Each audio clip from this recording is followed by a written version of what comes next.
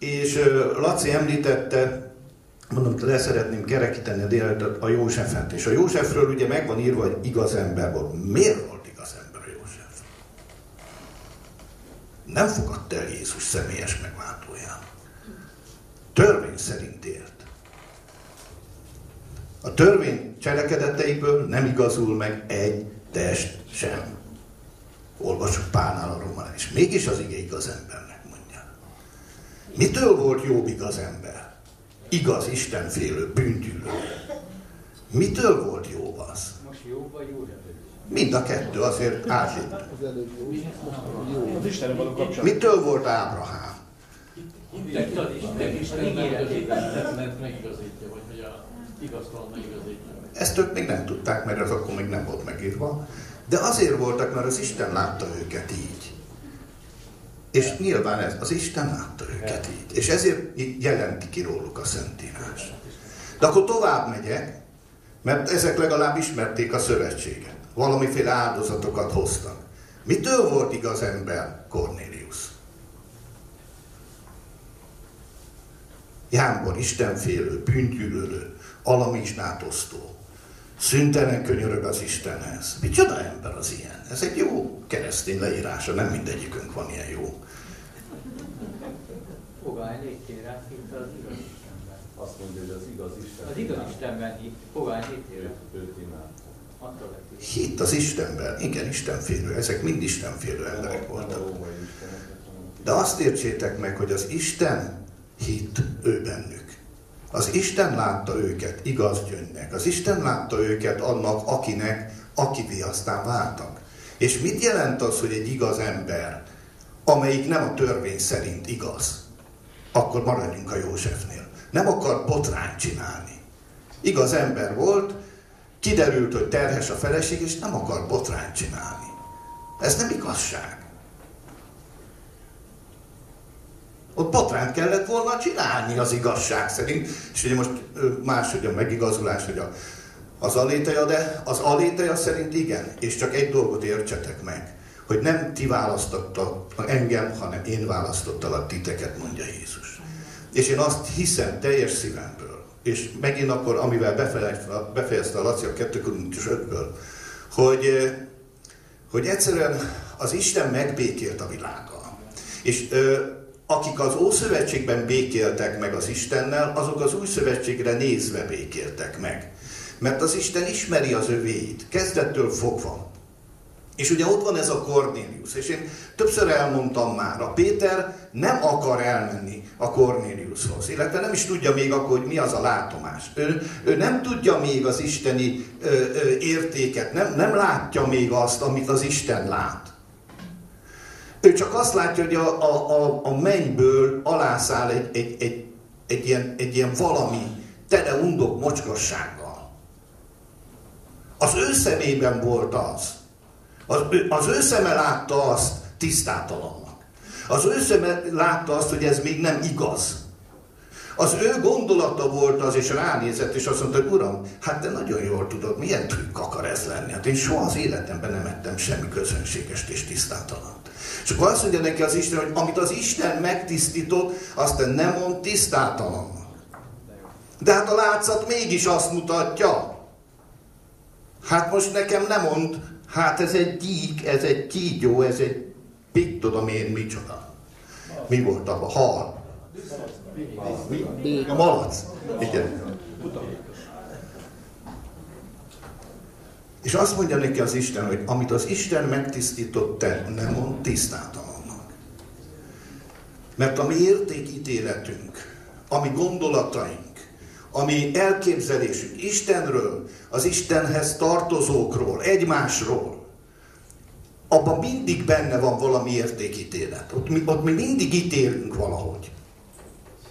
És azért kezdtem, hogy az Istennek az igéje, ami helyesen ítél, ami elválasztja az igazat és a hamisat, és megítéli, jó értelemben, nem elítéli, hanem megítéli. Mi elítélünk nagyon sokszor. És akkor azt mondja neked az Isten, és azt mondja nekünk az Isten, hogy te nem mond tisztátalannak azt, amit én... És nem érti, és elindul, mert unszolja az angyal, és elindul, És amikor elindul, és akkor itt jövök oda, hogy mit jelent az, hogy kegyelem a gyakorlatba, hogy el kellett indulnia. És ez önálló egy rendkívül hitbeli lépés volt. Egy óriási hitbeli lépés volt. Elindulni oda, amiről nem tudom, hogy mi lesz ott. Nem tudom, hogy fog cselekedni az Isten. Nem mondta neki meg az Isten, hogy miközben te beszélsz, hogy majd a 44. versbe, akkor én kitörtöm a Szent Szellemet. Nem, hanem elindul úgy, hogy egy nagy bizonytalanság van benne, egy nagy tele van kérdőjele, hogy létezik. 3-szor azt mondja az Istennek, hogy semmiképpen sem Uram. Ugye Péterezünk ezekben a napokban. Semmiképpen sem Uram, mert én soha nem csináltam ilyet. És majd ez legyen az estének is a felütése, és én is az irgalmas szamaritánusról szeretnék beszélni, használni példaképpen.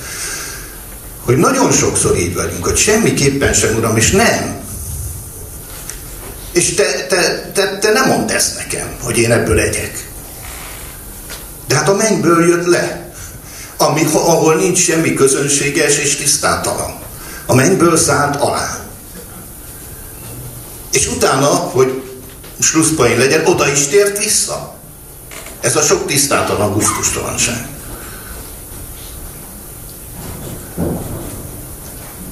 És Péternek meg kellett valamit érteni. Hogy az Istennek az útjai nem olyanok, mint az embernek az útjai. Hogy a mi útjaink azok ilyen alulról valók. Az ő útjai és az ő látása pedig felülről való. És az Isten téged már, és erről beszélünk, hát hányszor, hány üzenetben, téged már akkor szentnek és tisztának és az övéinek tekintett, amikor meg se formálta a világot.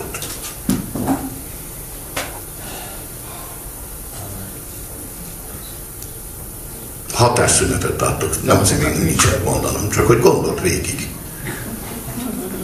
De akkor mi nem volt hű. És bejöttél az időbe valamikor. A kis csoportokban szerintem fogunk tudni még beszélgetni, úgyhogy teljesen jó a hozzászólásom. Tehát amikor bejöttünk a világba, ez a mi dimenziónk. Ez nem az Isten dimenziója volt. Az igen, hogy bejöjjünk és megszülessünk. Az Isten dimenziója az volt, hogy amikor még meg sem születtünk, jót vagy rosszat nem is tettünk, ő már akkor odaadta értünk az ő fiát. Már az örökké valóságban. Aztán 2000 évvel ezelőtt, hol voltunk még 2000 évvel ezelőtt? Mi, személy szerint. És Krisztus már akkor meghalt értünk. És már akkor igazakká lettünk. Ő benne. Nyilván ő benne. És amikor beszélünk arról, hogy az igaz, az ő hite által él, kegyelem a gyakorlatban. Az igaz ember előbb vagy igaz, és utána élsz a hited szerint, és cselekszed a hited gyümölcsei szerint. De előbb vagy igaz, mert azt mondja, hogy az igaz ember él az ő hite által. És ki az, aki megigazítja az Istentelent? Az Isten. Az alkotó. Az alkotó. Az örökkévaló. A mindenható Isten. A mindenható Isten igaznak lát téged. És ahogy hallottuk a Korintusban, meg van békélve az Isten. Meg van békélve az Isten a világgal.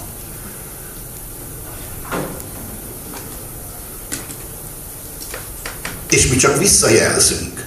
Visszajelzünk, amikor elkezdünk igaz emberként hit által cselekedni.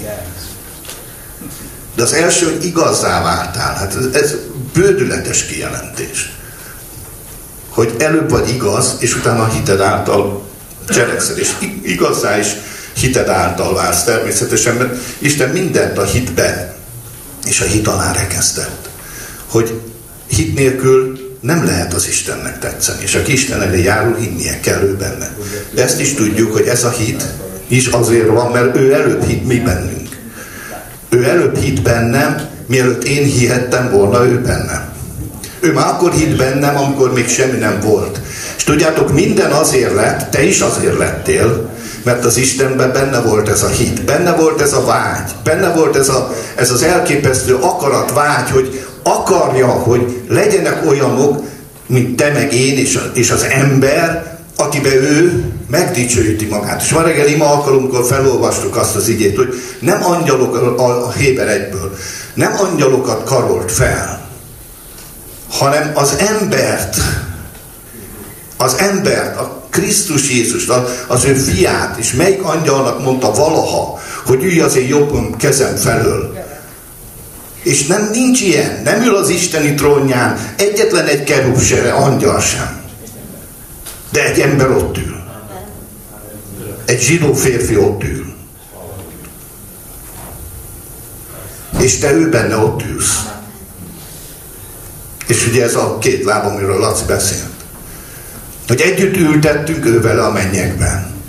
Tehát egyszer már ott vagy. És mivel ott vagy, ezért oda is fogsz jutni, mert hiszel ebben, hogy ott vagy.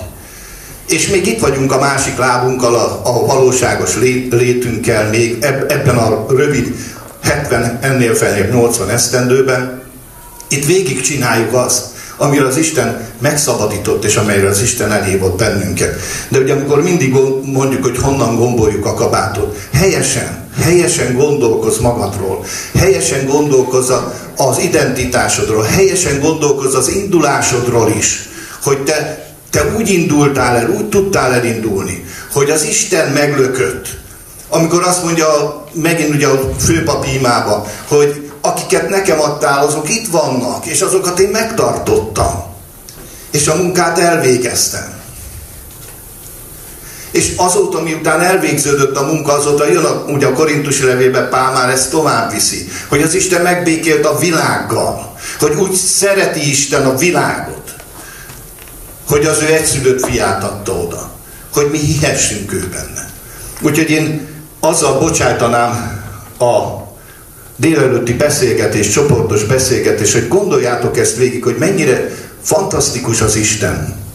És amikor gyakorlatról beszélünk, arról, hogy mit jelent a kegyelem a gyakorlatban, akkor ez ezt jelenti, hogy mersz hinni abban, hogy az az Isten, aki elkezdte benned a munkát, az az Isten, aki megigazított, az az Isten, aki még a világ fundamentumának a felvettetése előtt annyira szeretett téged, hogy akkor már eldöntötte, hogy meg fog halni érted. És ha kell, akkor bármi áron is, a saját tulajdon élete árán is megment és kiment az ellenségnek a kezéből. Ha ezt tudod, ha ezt elfogadod, akkor el tudod fogadni a szomszédodról is ezt. Mert még nem tudod, hogy ő hogy fog dönteni. De az, hogy elmondani neki azt, nem azt, hogy bűnös, hanem azt elmondani neki, és nekem is a legnagyobb élményem az volt, amikor az embereknek ezt kezdtem elmondani, hogy Isten szeret így, ahogy vagy, hogy az Isten már megbékélt veled, és ha te ezt elfogadod, ebből csak áldásod és csak hasznod lesz. És ha elutasítod, akkor sem gondolom, hogy mert engem most elutasítottál, hogy az Isten el fog utasítani. Majd küld mást. Küld mást. Küld olyat, akit harmadikat, negyediket, tizediket. Mert az Isten elvégzi az ő munkáját. Elvégzi az Isten a munkáját. És amikor mi együtt munkálkodunk ő vele, akkor nem helyette munkálkodunk. Vele munkálkodunk. Vele munkálkodunk. És ezt mindnyájan tudjuk. Mindnyájan tudjuk, hogy a vele munkálkodásunktól leszünk hatékonyak. És amikor nélküle munkálkodunk, akkor önző, erőszakos, ki vagyok én, emberekké válnánk. De hiszünk abban. És ezért mondja Pál, hogy mint együtt munkálkodók intünk titeket és kérünk titeket. Együtt munkálkodók vagyunk. És ezben az együtt munkálkodásnál mi találtuk ki? Ezt az Isten találtak. És amikor Péter elindul, zsong a feje. Szinte kisüt az igéből, hogy egy teljes tele van kérdéssel, hogy most hogy van ez? Hogy van ez, hogy leszáll a mennyből, leszáll egy csomó kígyó béka, és az Isten azt mondja, hogy ez már tiszta. És tele van kérdéssel, és maga mellé vesz egy stábot, hogy nehogy már egyedül menjen. És elindul az ismeretlen felé, és miközben elindul, átalakul. És akkor ott már azt mondja, hogy nekem az Isten megmutatta, hogy senkit nem mondja közönségesnek és tisztátalannak. Érted? Az úton. Átalakul a Péter. Nekem az Isten megmutatta, hogy senkit ne mondjak közönséges és tisztátalannak. Ez az útnak a következmény, az elindulásnak a következménye. Hogy eljutunk arra a pontra, és akkor majd este folytatjuk, hogy mint az irgalmas szamaritánus, hogy nem tartotta tisztátalannak az embert, hanem egy nyomorultat látott benne, akinek szüksége van a segítségre. És amikor elálmélkodnak a zsidóságból való hívek, mindazok, akik Péterrel együtt mentek, Apzsel 10:44, hogy a Szent Szellem leszállt ő rájuk, bocsánat, 45, meg 44, az, hogy még szólá Péter az igéket, és leszállt a Szent Szellem mindazokra, akik ott voltak, és elálmélkodtak a zsidóságból való hívek, hogy Nini, a Szent Szellem kitöltetett a pogányokra is. És figyeljetek, most nincs semmi bajom a sémákkal, meg elmondatjuk a megtérő imát, meg stb. Itt semmi ilyen nem volt. A Péter mondta, és egyszer csak az Isten félbeszakítja, és mint egy ugyanúgy, mert azt mondja, hogy ugyanúgy vették a Szent Szellemet, mint mi, jött le a mennyből, és rájuk szakadt a Szent Szellem, mindenki szeme láttára, mindenki legnagyobb csodálkozására, ezek a még megtérő, mert el nem mondott, még magunk gondolata szerint még egy csomó megtérés és bűnvallás és egyéb után kellene és illene helyett, és ugye ezért szeretjük használni, hogy Isten a nyitott szívet, azt meglátogatja, azt megáldja. És nem tudom, persze, hogy... Persze, ő nyitotta ki. Igen? De jó, hogy mondtam már, hogy lesz beszélgetés. Ott tessék beszélgetni. De nem így van. Drágáim, nagyon jó az Isten. És az, hogy félreértettük, és rossz volt az Istenről alkotott képünk, ezért mi vagyunk felelősek. Az Isten mindig is az ő szeretetét mutatta meg, különösen Jézus óta. És Pál, amikor azt mondja, hogy nem tudja elmondani, hogy az Istennek mekkora a kegyelme. Egyszerűen nem tudja elmondani azokat a fantasztikus dolgokat, amiket tapasztalt az Istennel kapcsolatosan, és azért jött ugye a tövés, és akkor annak is az egésznek a vége az, hogy elég néked az én kegyelmem. És énekeljük is, hogy kegyelmed elég. Kegyelmed elég nekem. És ezt vett komolyan. Hogy az az Isten, aki az ő kegyelmével elhívott, az az Isten, aki megpecsételt a megígért Szent Szellemmel. Az az Isten, aki elkezdte benned a jó munkát, ez az Isten be fogja fejezni. A Krisztus Jézusnak a napjára. Tehát rendben lesz a mennyasszony. Rendben lesz a mennyasszony, szép lesz, mert szép. Szeplődlen lesz, mert szeplődlen. És azért, mert ez egy folyamat, és úton vagyunk. És én is, ha visszanézek az elmúlt időre, és keresztény emberként, én azt mondhatom nektek, hogy minden dolgommal együtt is azt gondolom, hogy 44 éve jó lelkiismerettel szolgáltam az Istent. Tényleg úgy gondolom, hogy minden nap, és mindig, amikor rosszat is tettem, vagy nem helyesen cselekedtem, akkor is megvolt bennem az, hogy de jó lelkiismerettel szolgáltam az Urat, és a kapott világosság és a kapott megértés szerint én igaz ember voltam. És akkor is tudtam, amiről beszélek, hogy amikor tévtanításokat képviseltem, akkor is tudtam, hogy meg vagyok igazulva. Akkor is tudtam, hogy az Úr szeret, és akkor is tudtam, hogy azért vagyok igaz ember, mert Jézus miatt vagyok igaz ember. A megtérésem pillanatától ez nekem nem volt kérdés. És közben mégis őszintén hatalmas dolgokat tévedtem. És az Isten nem mondott le, és nem mondta azt, hogy ez egy selejt, ez egy kuka kereszténység. Hanem tudta, hogy el fog jönni egy pillanat, amikor meg fogok változni. És még fogok változni, és ímét titkot mondok nektek, amennyi időt ad az Úr, még tudom, hogy akkor is változni fogok. És az mindegy, az Isten szellemétől lesz, mert az Isten jó, és az Isten szeret bennünket.